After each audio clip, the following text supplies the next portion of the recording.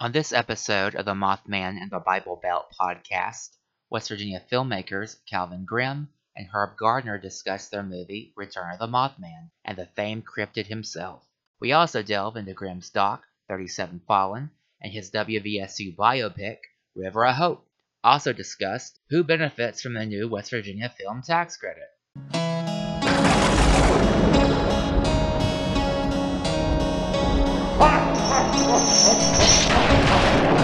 Welcome to the Mothman in the Bible Belt podcast with your host, Buck Fantastic.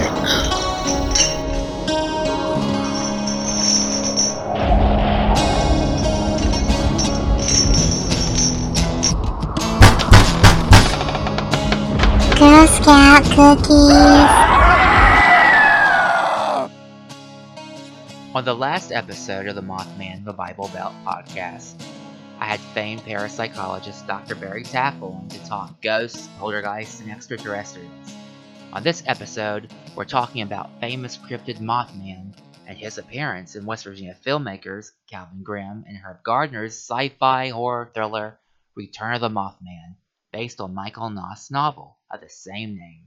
They released the movie last year and have been screening it across the country. Also, who's going to benefit from the newly reinstated West Virginia film tax credit? Hollywood, West Virginia filmmakers, or both? Grimm and Gardner break it down. In 2019, Grimm and Gardner co-founded the Vandalia Filmworks Foundation, a non-profit production group dedicated to preserving West Virginia culture and history through film. Grimm and Gardner are the foundation's co-directors. Calvin Grimm is an Iraq War vet who's directed numerous films, including the doc 37 Fallen, and West Virginia Standing Together, Mountain of the Missing, and the historical drama River of Hope, which won the 2020 Best Feature Award at the West Virginia Filmmakers Festival. Herb Gardner is an actor, writer, and retired mental health professional and private detective. Gardner began acting in the 90s, primarily in commercial and educational videos, and he's also acted in several local plays. Gardner starred as Governor Aridus Fleming in River of Hope. Join me, your host, Buck Fantastic, for another exciting episode of the Mothman in the Bible Belt podcast. It's eclectic chit-chat of otherworldly origins. Calvin and Herb, tell us a little bit about Return of the Mothman. Give us the plot, drop it like it's hot. Well, we were interested in doing a Mothman story, and we had three different plot arcs already going.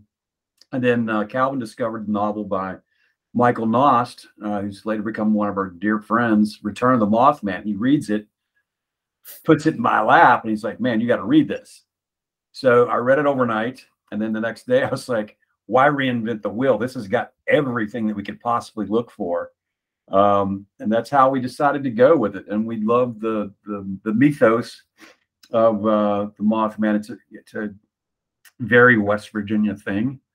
And we definitely wanted to do a film about it. Yeah, we had tossed around, and we even had some, brainstorming sessions on different ways we could write an original story. It went we had a couple of good angles, and, we definitely could have done that, but, COVID hit as well. We released River of Hope, February of 2020, and we'd sort of been talking about a Mothman movie on the side while we were finishing that. When I stumbled upon Michael Noss's book, that just kind of made sense. It was like, we've got a few good ideas, but this is also a really good one. And it's pre-made, and we can focus on, the movie making part of it. And, it wasn't a copy and paste by any means. Anytime you do a screen adaptation of something, there's changes that happen. We modernized it.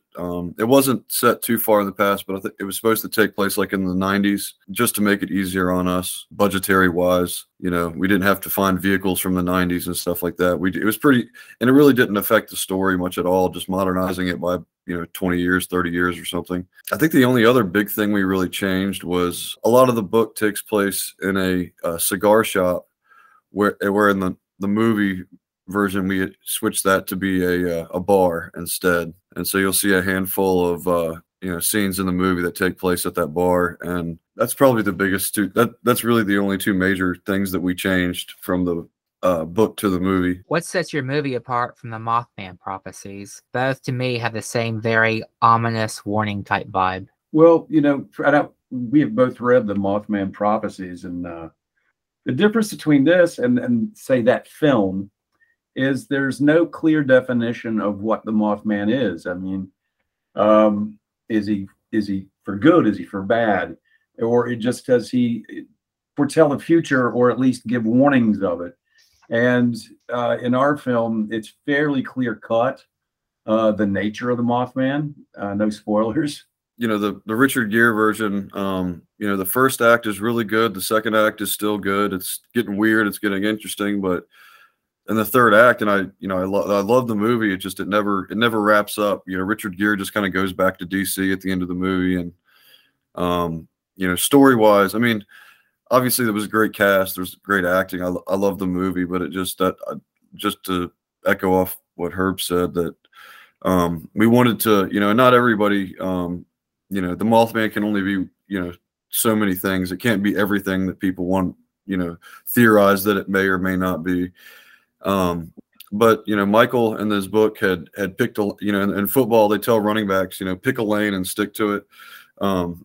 When they're looking down the field, and Michael picked a lane, and we liked his vision for what the Mothman should be, and what the Mothman shouldn't be. I don't have any, major attachment to that personally. If someone else has a theory that the Mothman is different than how we portray it, that's awesome. There's different kinds of vampire movies. There's different types of ghost movies, and there's going to be different kinds of Mothman movies. Herb, you went from playing West Virginia Governor Fleming in River of Hope to co-directing this monster flick. Why did the movie need two directors? Cal and I really just play well off of each other. I mean, when we get started on a project, we have a central focus, but we are different people. We have different perspectives, different outlooks, and we play off of that because, when you're doing something like a film, it's such a group effort. The last thing you want is a homogenized group of people. Everybody thinks the same, speaks the same. You want people that have a different outlook so you can play off of that. They're going to see something you don't see. I'm going to see something you don't see, or see something down the road that possibly we could do that hasn't crossed your mind. Same thing in reverse. So it really helps to have those different perspectives on things. Did you like having a co-director, Calvin? Yeah, and I mean, I'll highlight one big reason is that Herb's background was first in acting, and I avoided my first student films in college. I was so nerve-wracked to deal with actors that I used action figures instead, and did a really bad Team America type thing for some of my early student films. So I focused on the directorial part, that aspect of it, and Herb having a much bigger acting background. A typical day on set is that he's working with the actors more so while I'm doing some other stuff, working with cameras or whatever. And we both do a little bit of everything though, and it really takes two. These guys that make the big bucks out in Hollywood, they have there's a director, but then they have a first assistant director, a second, a third, a fourth, and and this and what we have to work with, there's no first assistant director, second, third. It's that everyone's equally got irons in the fire, and working just as hard on different stuff. Ted Browning, the protagonist, is played by Ryan Gilliran. Ryan played Sam Cabell in River of Hope. Did Ryan enjoy the switch from drama to horror? I guess so. At least if he didn't, he faked it pretty well. No, he's really come through as an actor. He hadn't done much acting before we casted him in River of Hope. I'll let Herb talk about that, but they worked a lot together as far as going from 0 to 100 miles an hour with his acting, and then we had a good working relationship. We're friends, and that's why we definitely wanted to bring him back for this movie. There is a creative comfort of working with someone that you already know part of their internal process anyway, and you've already worked with it. And working with Ron as well as the other actors, it's as my part as a director is actually getting them to go inside themselves. I believe that every actor has everything that they need. They're sufficient in and of themselves. It's just helping them tap into that. Because Ron and I have a very, very good rapport with each other, it was easy for me on this film to bring that out of him much quicker than the first one, which I also did on the first one as well. You mentioned this a little bit earlier. You adapted Return of the Mothman from Michael Noss' book of the same name. Besides budgetary constraints, how did you all pick and choose what items from the book to pull from when you were assembling the screenplay? They were all budgetary. There's certain plot points that you can't live without, otherwise it's not the same story. We did our best to maintain the integrity of Michael's story. There are some things that it would make us run over. It also would make it a 3.5-hour movie if we kept it. There are some flashback scenes when Ted was a young boy with his grandmother, who plays a central part in this story. And we're like, we can really do without the flashbacks, because basically it just lays the emotional groundwork for them in the novel, but that emotional groundwork can be seen in the film the first time they're together. So it was an easy choice. It's just, go ahead and cut the flashback scenes from when he was a child. Yeah, that's a good point, because there's generally a rule in film, at least like in filmmaking 101, they'll tell you when you're doing flashbacks in movies, you can get away with it like maybe a couple times, 2 or 3 times, unless it's like the whole chunk of like one whole act of the film takes place in a different timeline. That's a little different than just a flashback. But movies that are flashback heavy either end up looking kind of silly, or you lose the audience's like, where are we at in space and time? The space-time continuum gets a little screwy. And the whole in novels, it doesn't have that. It's a different medium, so that rule goes out the window completely in a novel. But the other thing, and Herb touched on it, is that the point of all of those flashback scenes in the book was to just hammer on the relationship between Ted and his grandmother. And I think we had plenty of that. I think Ryan and Kelly Strom, the actress that played Myrtle, it's one of my favorite dynamics of the movie. Some people have said it almost as a criticism that the movie's like, it's about the struggle of Ted and his family. Well, like, that's what it is. And that's why we like it, because you actually start to care about the characters and their problems. And then they're just plunged into this, cryptid situation. How long did it take to get the wheels in motion on the Return of Mothman? Longer than it should have, because of COVID. We were slowed down by a solid year. We had just filmed a handful of scenes at our studio, and it was under COVID conditions. Of course, we had one of our production managers had her certified as a COVID manager. She was literally taking everybody's temperature every hour and recording it, and everybody was in nitrile gloves and N95 masks at the studio. But you can't use that when you're rolling camera. So those actors, are exposed and they're breathing on each other. And we had a scare, which turned out, thank blessedly, not to be anything. But we were sweating there for 2 days. It's like, what if this person is positive?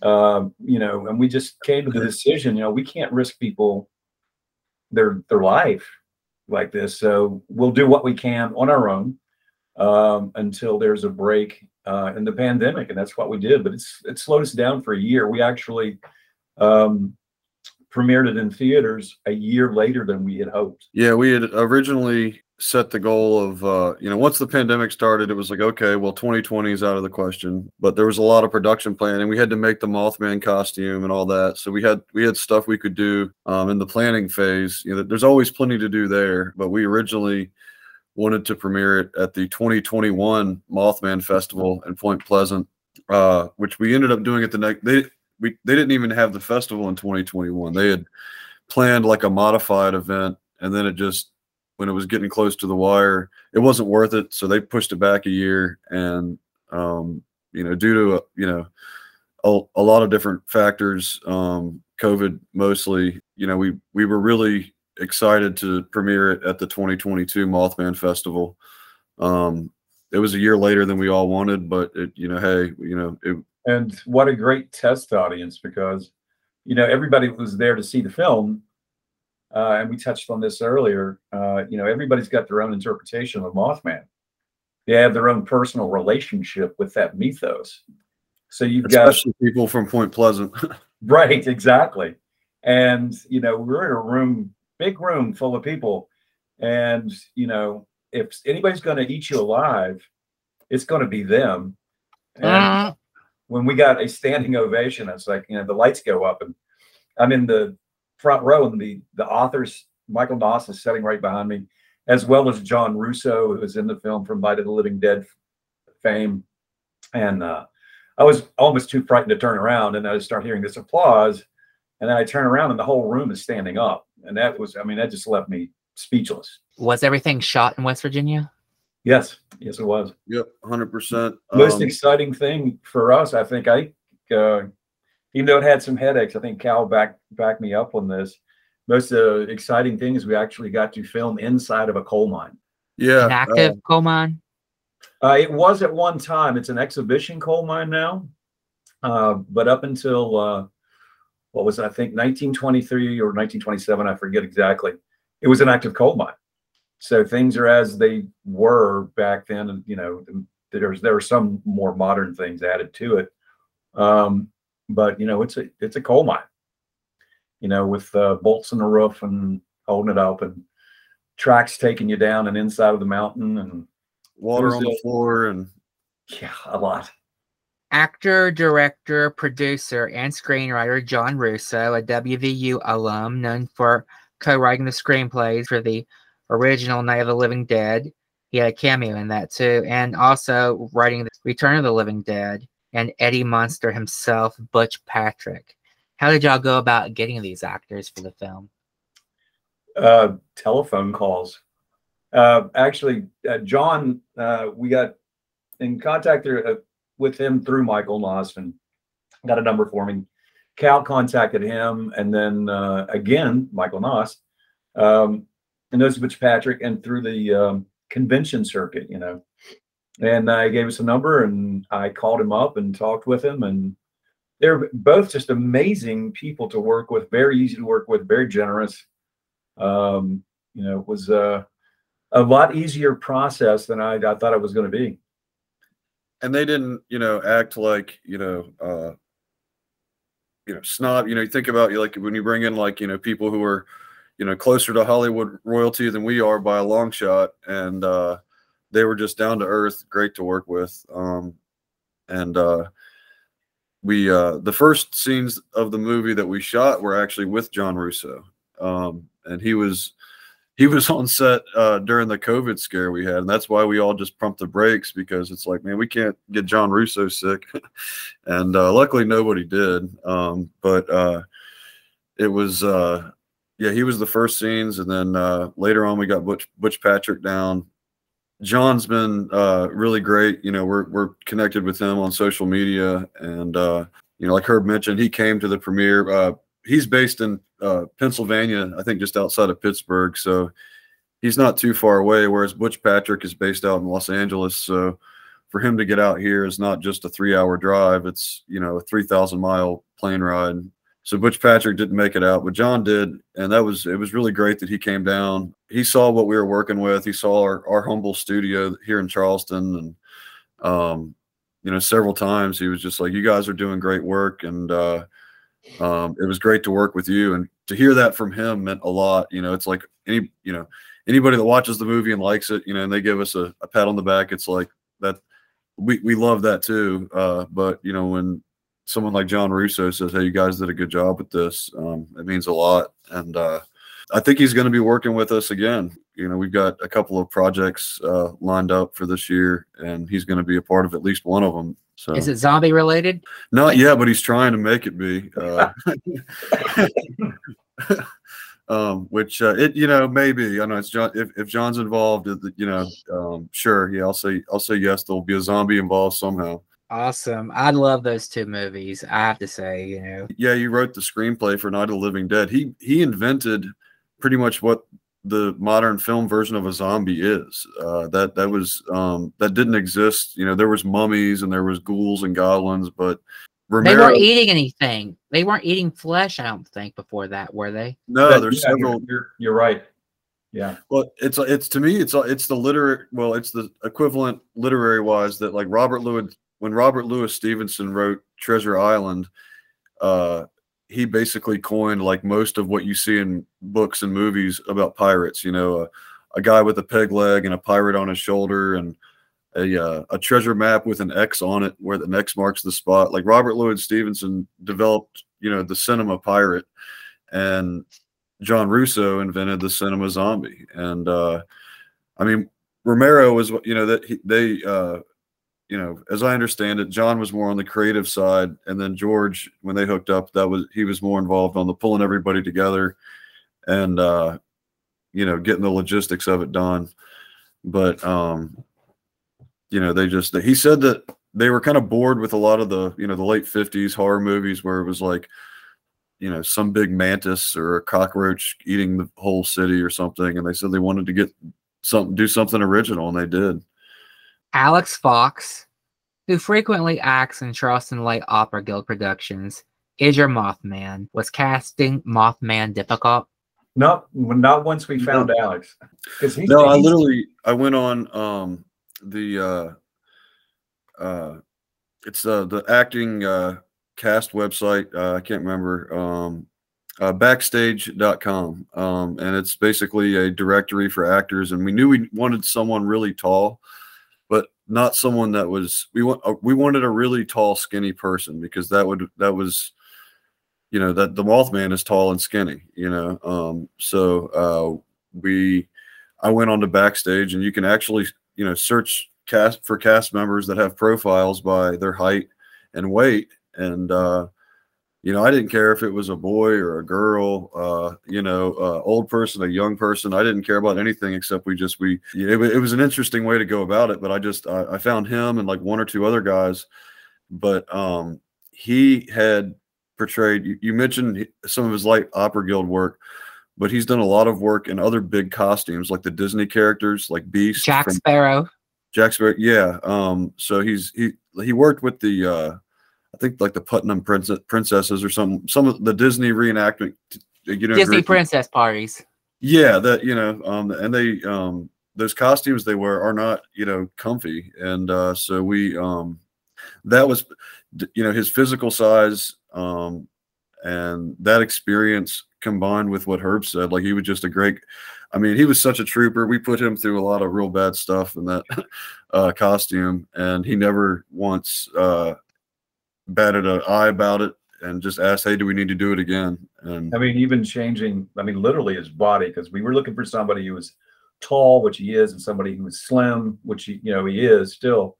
But the costume, you know, realize that after you layer it and layer it and layer it, then you add wings to it, it's really heavy. So he actually put on close to 30 pounds of muscle before this project was over with to make that costume work. How heavy was it? You know, exact pounds, I don't know. I mean, I've never carried it in one piece. Because we take it apart, it's always in pieces. But yeah, it's like even just carrying it in pieces, and I'm going, I can't imagine this whole thing on me at one time. So he was a trooper with that. Like I said, he gained close to 30 pounds of muscle just to make it work. The wings especially were pretty heavy, and that you had to hold your arms in a pretty awkward way to get them to look right and flap right. And that was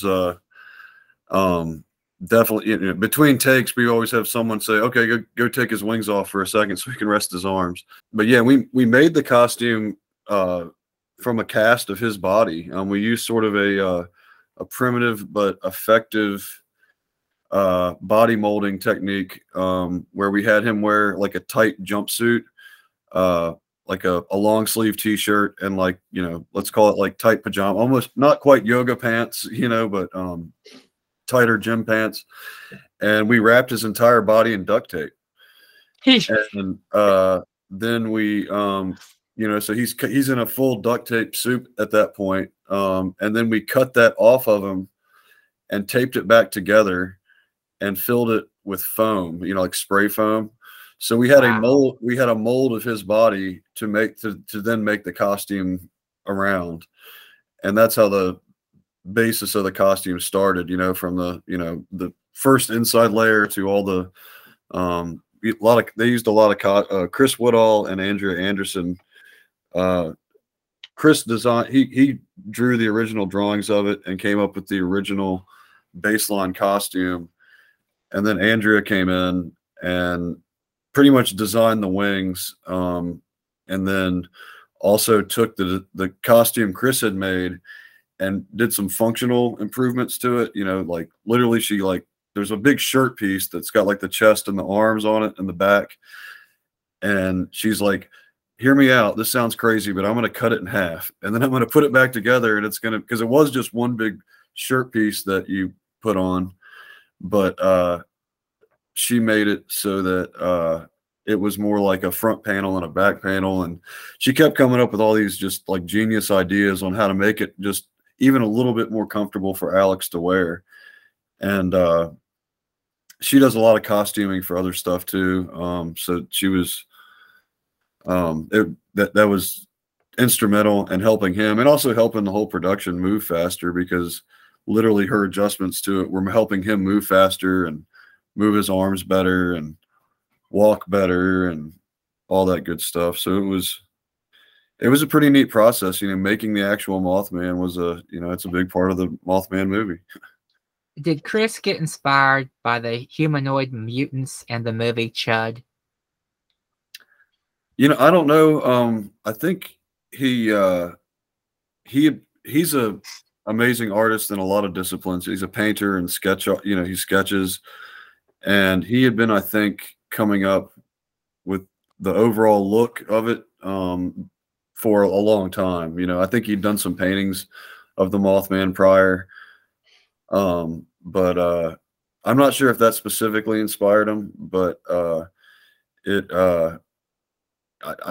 from talking to him, I think and Herb, you can take over from there, but I think it was I think he was inspired by a lot of different versions.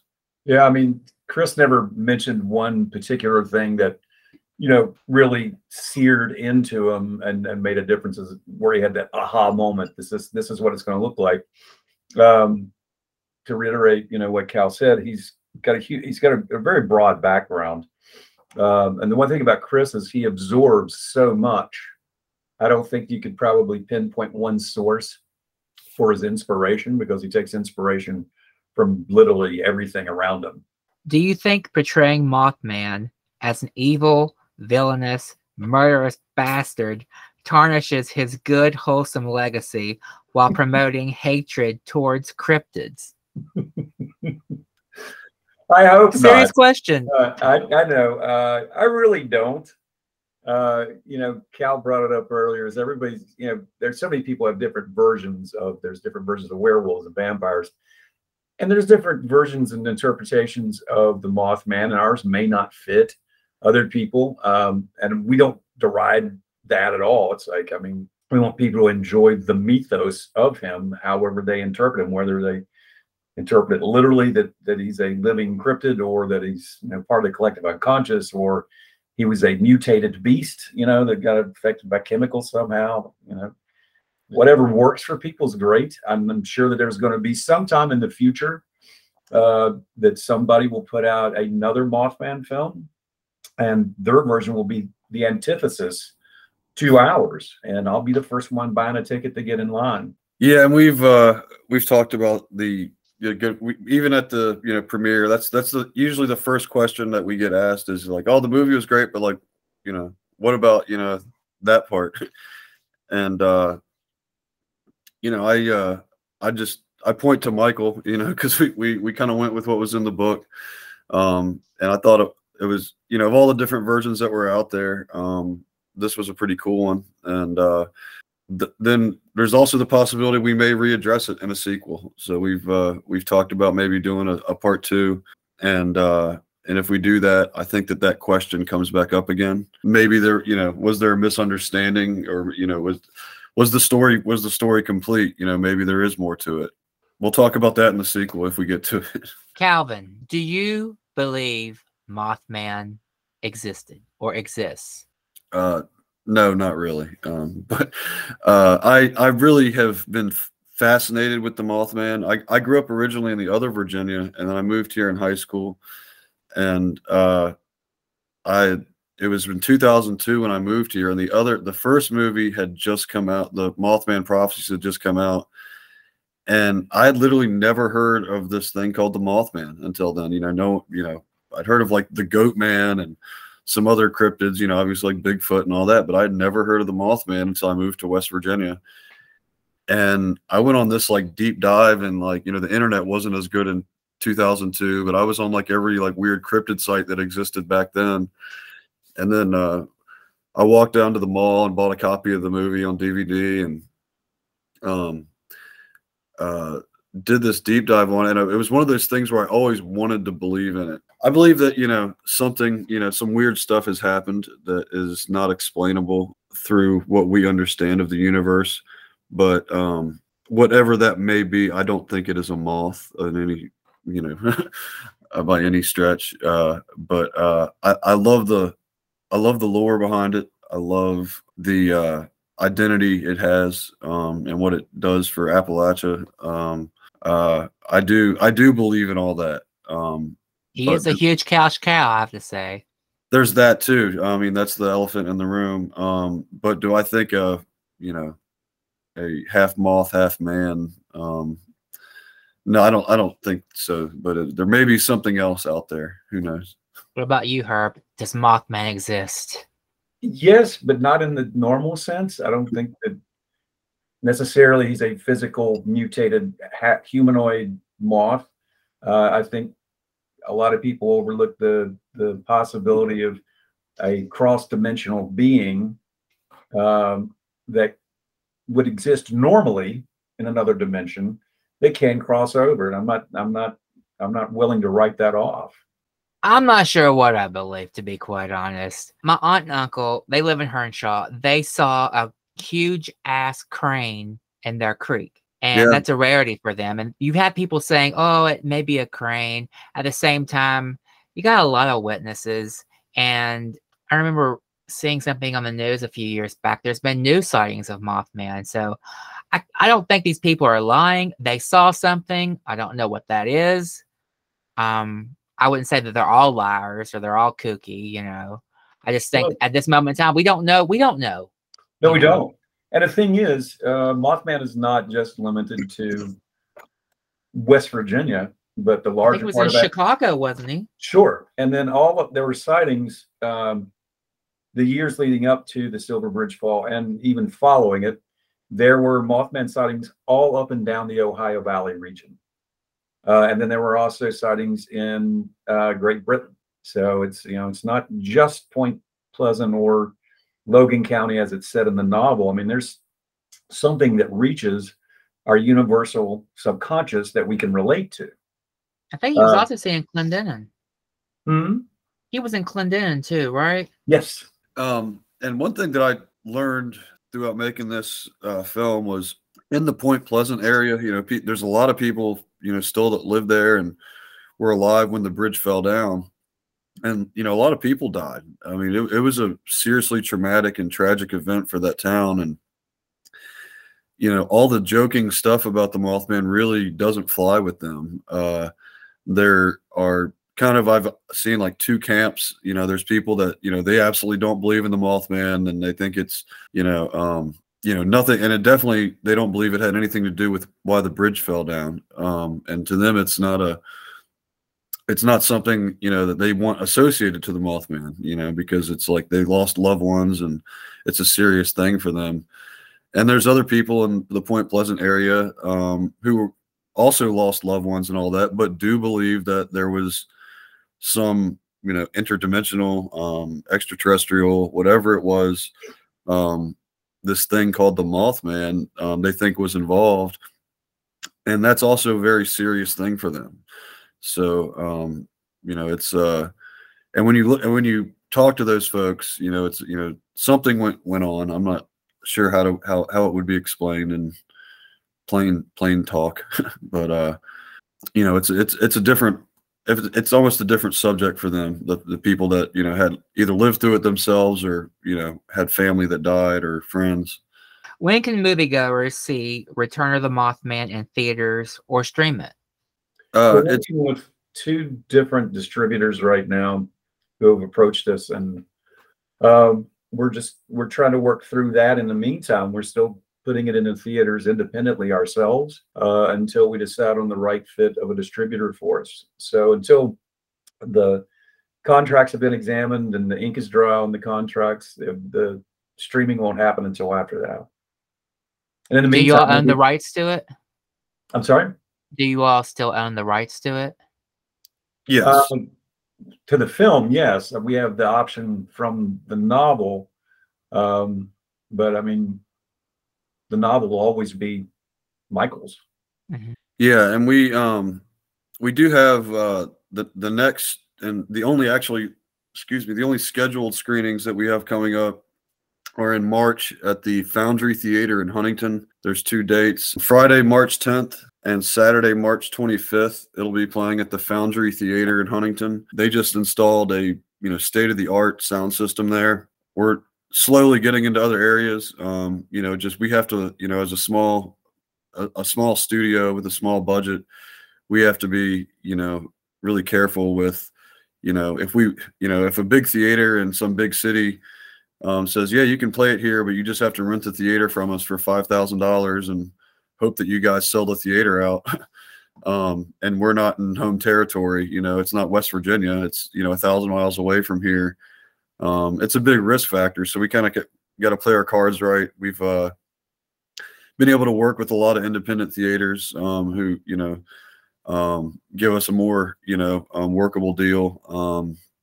And we have to keep stuff like that into consideration. But the goal is, until we get it online, like Herb said, we're just going to keep getting it into any theater that we can get into. Hopefully have some news on a distribution thing in the near future. River of Hope is returning to theaters this February for Black History Month. Where can people see it? To be announced very soon. Okay. Stay tuned to our Facebook page from both the River of Hope movie page and our Vandalia Filmworks page. We'll have we hope to have that announced this week, but maybe early next. Did West Virginia State University help you all out when it came to financing the movie? They didn't have anything to do with Return of the Mothman, but River of Hope. River of Hope, yes. One of my professors at West Virginia State, Dr. T. Fortamed, she's still one of my mentors. I had her for a couple classes. When I did 37 Fallen, I was still a student when I made it, but that was not a student project. I decided to do that on my own, and she heard about it because the project got in the newspaper. It was on the front page of the West Virginia Gazette, and she came up to me in the hallway. She's like, "Dude, you're making a feature-length documentary." She's like, how you plan to pay for it? I'm like, I don't know. I just bought a camera and I've got a vehicle and I'm going to hit the road and get this done. And she's like, let me see if I can't help you. And she helped me and my co-producer, Tyler Miller, on that, write a grant through the university. And we got $5,000 and they gave us a university vehicle. And it was... Wow. It was kind of interesting because the longtime president of the university, Dr. Hazo Carter, had just passed away recently. And he had this beautiful Buick that was just sitting there. So a lot of times they would give us Hazo Carter's Buick to go do these film shoots with. And I drove Hazo Carter's Buick all the way to Arlington Cemetery for a film shoot. So that was the first time Dr. T and I had teamed up for a film. And then I had talked to her for years about the idea of doing the River of Hope story. I didn't have the name River of Hope picked out. I didn't have any actors casted or locations picked. While I was going to school there, I learned the story of how it got founded. And we actually did an audio sort of docudrama about it. And it's really bad, so please don't go looking for it. It is on YouTube, but it's really bad. It's definitely a student project. And I think that we did that in like 2012 or 13 or something. So that's when I first really heard about the story. And I was like, why hasn't anybody made this into a movie? It's an incredible story. It's got love. It's got war. It's got, civil rights. It's got all this awesome stuff in it. And that just sort of stewed in the back of my mind. And for a while, I started doing more commercial work than anything else. And I was getting burnt out on that because, you can make a really good gas station commercial, but at the end of the day, it's just a gas station commercial. And that isn't, I wanted a little more out of it than that, as far as what I was putting my time into. And finally decided to get this going and started writing. Wrote you call it a treatment, a summary of how the movie should go, and did a lot of research. And that's about the time I linked up with Herb on the project, and did a lot of research. And it was actually, I was going back to state to get my master's degree. And at one point it was part of my master's coursework to do the research for the film. I still haven't finished my master's degree. So, but at the time I was active student, and Dr. T, found out that, I reached out to her about the project, and she's like, well, let's see if we can't get a grant. And, I thought it was a shoo-in. I told Herb and everybody else involved with that. I started sort of pulling a cast and crew together, and at least had a starting point of how we could get this done. And we submitted it. We applied for this grant, and we thought it was a shoo-in. And a couple months go by, we're waiting, and we get the results, and we didn't get the grant. And I was like, dang, well, this, we don't, I was pretty much broke at the time. I was working on this house that I owned, and that was sucking up all my money. Kind of stalled at that point. I was actually thinking about reverting and just writing a book about it, because I thought it was such a great story. I was like, well, if I can't make a movie, maybe I can just type out some kind of a novel about it. And then all of a sudden, she was anonymous at the time, and I can't remember her name right now, but somebody that really loved the story went to Dr. T had told her about this movie idea. And this lady, had disposable income, and she said, well, I'm going to donate $8,000 to this film, River of Hope. But she couldn't just cut me a check or Dr. T a check. So she wrote West Virginia State University a check for $8,000. And that money was then distributed by the university to our cast and crew, to get the first, I would say, third or half of the movie filmed. And that was anytime you involve a big university with something, you've got administrative and clerical, challenges. Everything's, it added a lot of steps to our accounting and all that. Which I think was another motivation for us to establish our own organization, so that, we didn't have to partner with the university if we wanted to get a donation like that in the future. Which, we're established as a nonprofit for that reason. So the university was involved, not so much on set, but, administratively, they were involved. What inspired you to do 37 Fallen? That was originally, I was going to school, and I was making some student film, like little 30-second things here and there. And once I had enough of a grasp on how to film stuff and how to edit stuff film-wise, I thought I could do something more substantial. And I wanted to do something military related. I had done my time in the military, and you were in Iraq, right? Yeah, I was in Iraq for 8 months. And one thing that I had noticed peripheral to that, it happened to be at that time that we were still heavily involved in Iraq and Afghanistan. And when we first entered both of those wars, if someone was killed in action, you know, it was a big deal. You know, they talked about that person. They interviewed their mom on the news. You know, they said their name. And just as an example, the first West Virginian that was killed, who's featured in 37 Fallen, Sergeant Gene Arden Vance, when he was killed in Afghanistan, like shortly after, not 9/11, like a month or two after the, you know, September 11th, 2001, he was killed in Afghanistan. And his family was interviewed on the Today Show by Matt Lauer. I mean, he was on national news. His story and his family was on national news. By the time we started working on 37 Fallen, they weren't mentioning casualties' names. It was just like 6 dead in Iraq, 13 dead in Afghanistan. You know, so they'd been reduced to just numbers and tick marks, and they weren't even saying their names anymore. And that really bothered me. And I was like, and I just happened to look up. I think it was the Washington Post had this page, like Faces of the Fallen. That's what it was called. And I think the site might still be up, but it's a thing the Washington Post had where, you know, you could search by state all the casualties in Iraq and Afghanistan. And I just happened to click on West Virginia, and at the time there was 37 of them. And I was like, I want to tell these guys and girl, Sergeant Anissa Shero, she was actually the second casualty in Afghanistan from West Virginia, and her story's in there as well.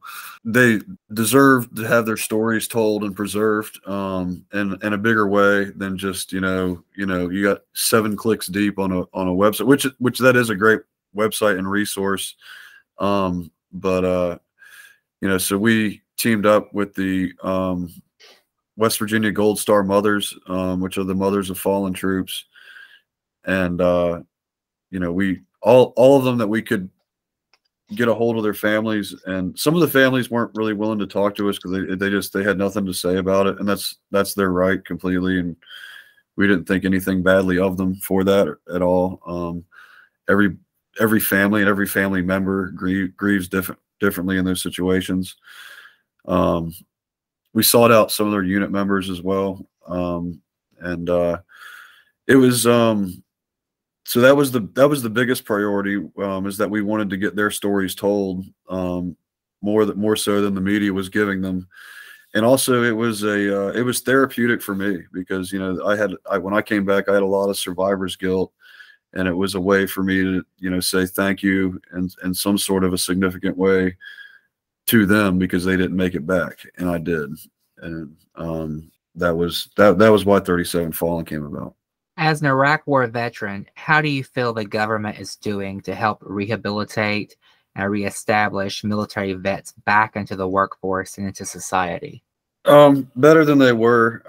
You know, like when I got back from Iraq, no one even really talked about PTSD. It wasn't until, you know, at least a few years after that where that was really talked about, you know, and just benefits for Iraq and Afghanistan veterans.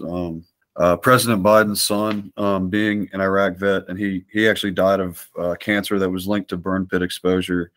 I hate that his son had to go through that, but because of that sacrifice of his, it's brought the burn pit issue to a national platform. You know, President Biden talked about it in his State of the Union speech. So it's gotten better, and VA healthcare has gotten better. There's a lot of good things. There's still a lot of challenges. It'll never be perfect. But you know, I like some of what I'm seeing, and you know, not to be political, but I do like a lot of what President Biden has done for our, you know, specifically post 9/11 vets, because there's a lot of us now. And it used to be, you know, like even 20 years ago, it seemed like, you know, the VA was mostly caring for, you know, World War II, Korean War, and Vietnam vets. Well, now that has almost completely switched because, you know, sadly, a lot of them aren't with us anymore, and they're dying off on us. You know, World War II vets, there's hardly any of them left now, and it's like the 9/11, the post 9/11 vets are becoming the old guys. Okay, back to the Return of the Mothman. Did any West Virginia State University students work on Return of the Mothman? A bunch of them. More so on the crew side, I would say, than cast. What upcoming projects do you all have in the works? A couple in the works right now. One is a short film based on a short story by Michael Nost. It is a psychological thriller, even though there is some overt violence in it.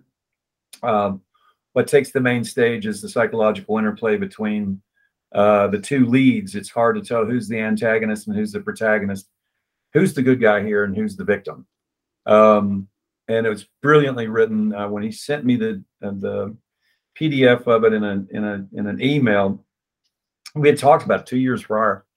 It was the middle of the night, and I opened it up, and I read that short story front to back 3 times, and with 3 different mindsets. It's like the first time I read it, I was reading as someone who just loves to read and loves a great story. And I was like, wow, this is one of the darkest things I've read in a decade.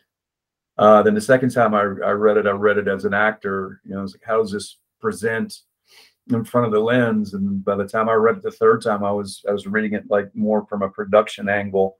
You know, what's it going to take to make this happen? And then there's another project that is really Cal's baby, and I'll let him roll with that. I'll put it this way: we've got a 3-page list of projects that we want to do.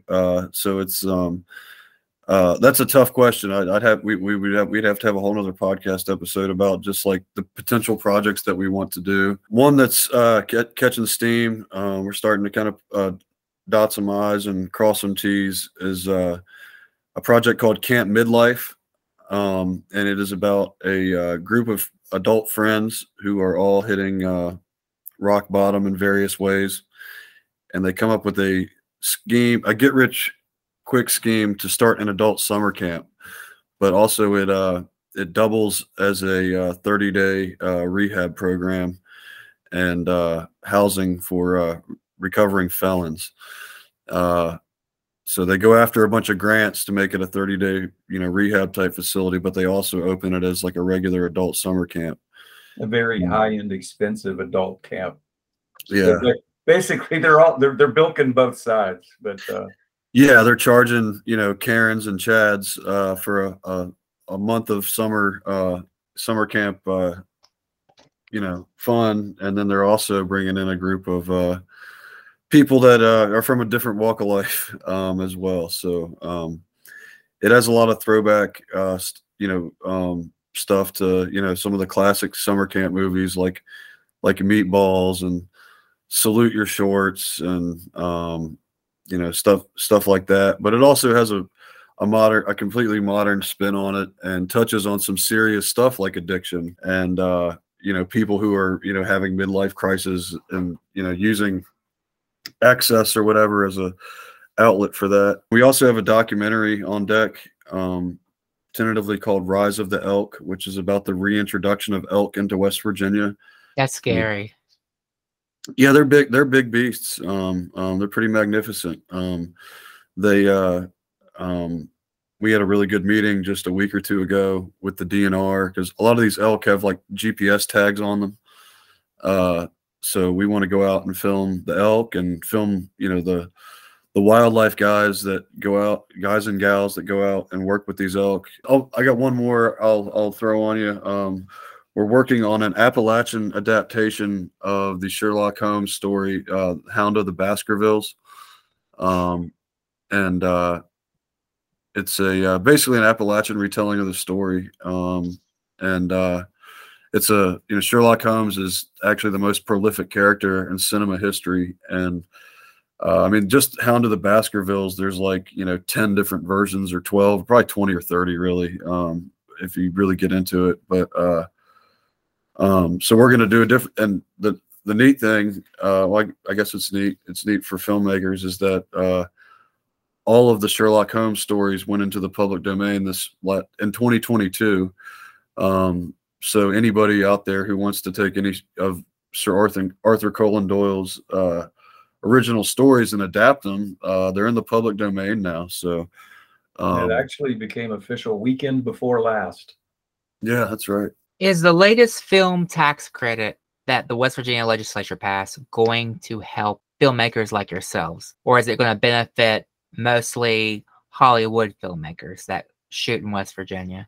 Mostly them, but sometimes us. Also, when big productions like that come in, we I call it half serious, half joking. I call it sellsword work. I do a lot of subcontracting out for different production companies. So if Paramount or Disney came in West Virginia and wanted to hire us as crew or cast or something. And they benefited from that. That would also benefit us. But as of right now, we haven't done any projects that would have qualified for it because it just passed last year, and this project we were already halfway through the Mothman project. So hopefully we can take advantage of it. You do have to have in a lot of senses, you have to have a bigger budget than we work with for that to be a real, asset. Like the companies that are using it, are probably saving more money than the entire budget is for our films. So we hope to take advantage of it. We actually lobbied for that. Herb and I went down to the Capitol. We met with Delegate Diana Graves, and she was the one that sponsored that bill to bring it back. We had a really great meeting with her. We also wrote letters of support to members of the House, Senate, and House of Delegates. So we were really, it's only going to, the short answer is yes, it's going to help us, if not directly, indirectly.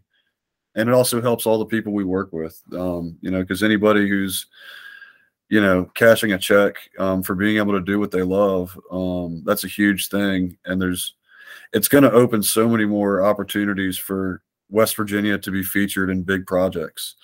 Because if Disney does have a project that, they need woods or whatever, if West Virginia has that tax credit, it makes them competitive with places like Georgia and Pittsburgh and Hollywood and whoever else. Mothman is West Virginia's sacred cryptid honey child and an inspiration to us all. Mothman has been a huge boom to Point Pleasant's economy thanks to interest in the cryptid and the annual Mothman Festival put on every September in the West Virginia town. The question remains, do movies that slander Mothman's good name root on cryptid hate crimes and hate crimes against otherworldly beings? Should we ever make contact with extraterrestrials and interdimensional beings? Will such movies promote killing these entities versus sitting down and rolling a joint with them? It's something everyone should be thinking about. I want to thank my special guests Calvin Grimm and Herb Gardner for coming on the podcast to discuss their movie Return of the Mothman. For Mothman the Bible Belt podcast outlet updates, guest bios, links to social media, and more, visit us on the web at www.mothmanandthebiblebelt.com. Thanks for listening.